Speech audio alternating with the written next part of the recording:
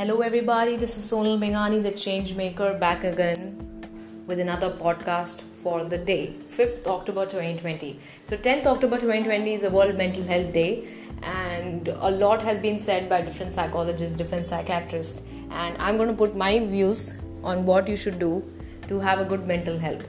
First is, do not bring unnecessary problems in your life by giving a false promise or commitment. Like saying others, I'll always be there for you, you're the most special person in my life, there is nobody like you, and my life will get over if you're not there with me. You need to understand that we are people who are born to help each other, to grow, to evolve, and not to make each other weak by commitments and attachments. Of course, commitment should be given that I will be there for you to be a strength and not to be somebody who's always available for you. There is a difference in both the statements. So think about it and don't give false promises and commitments. Have a wonderful day and God bless you the best.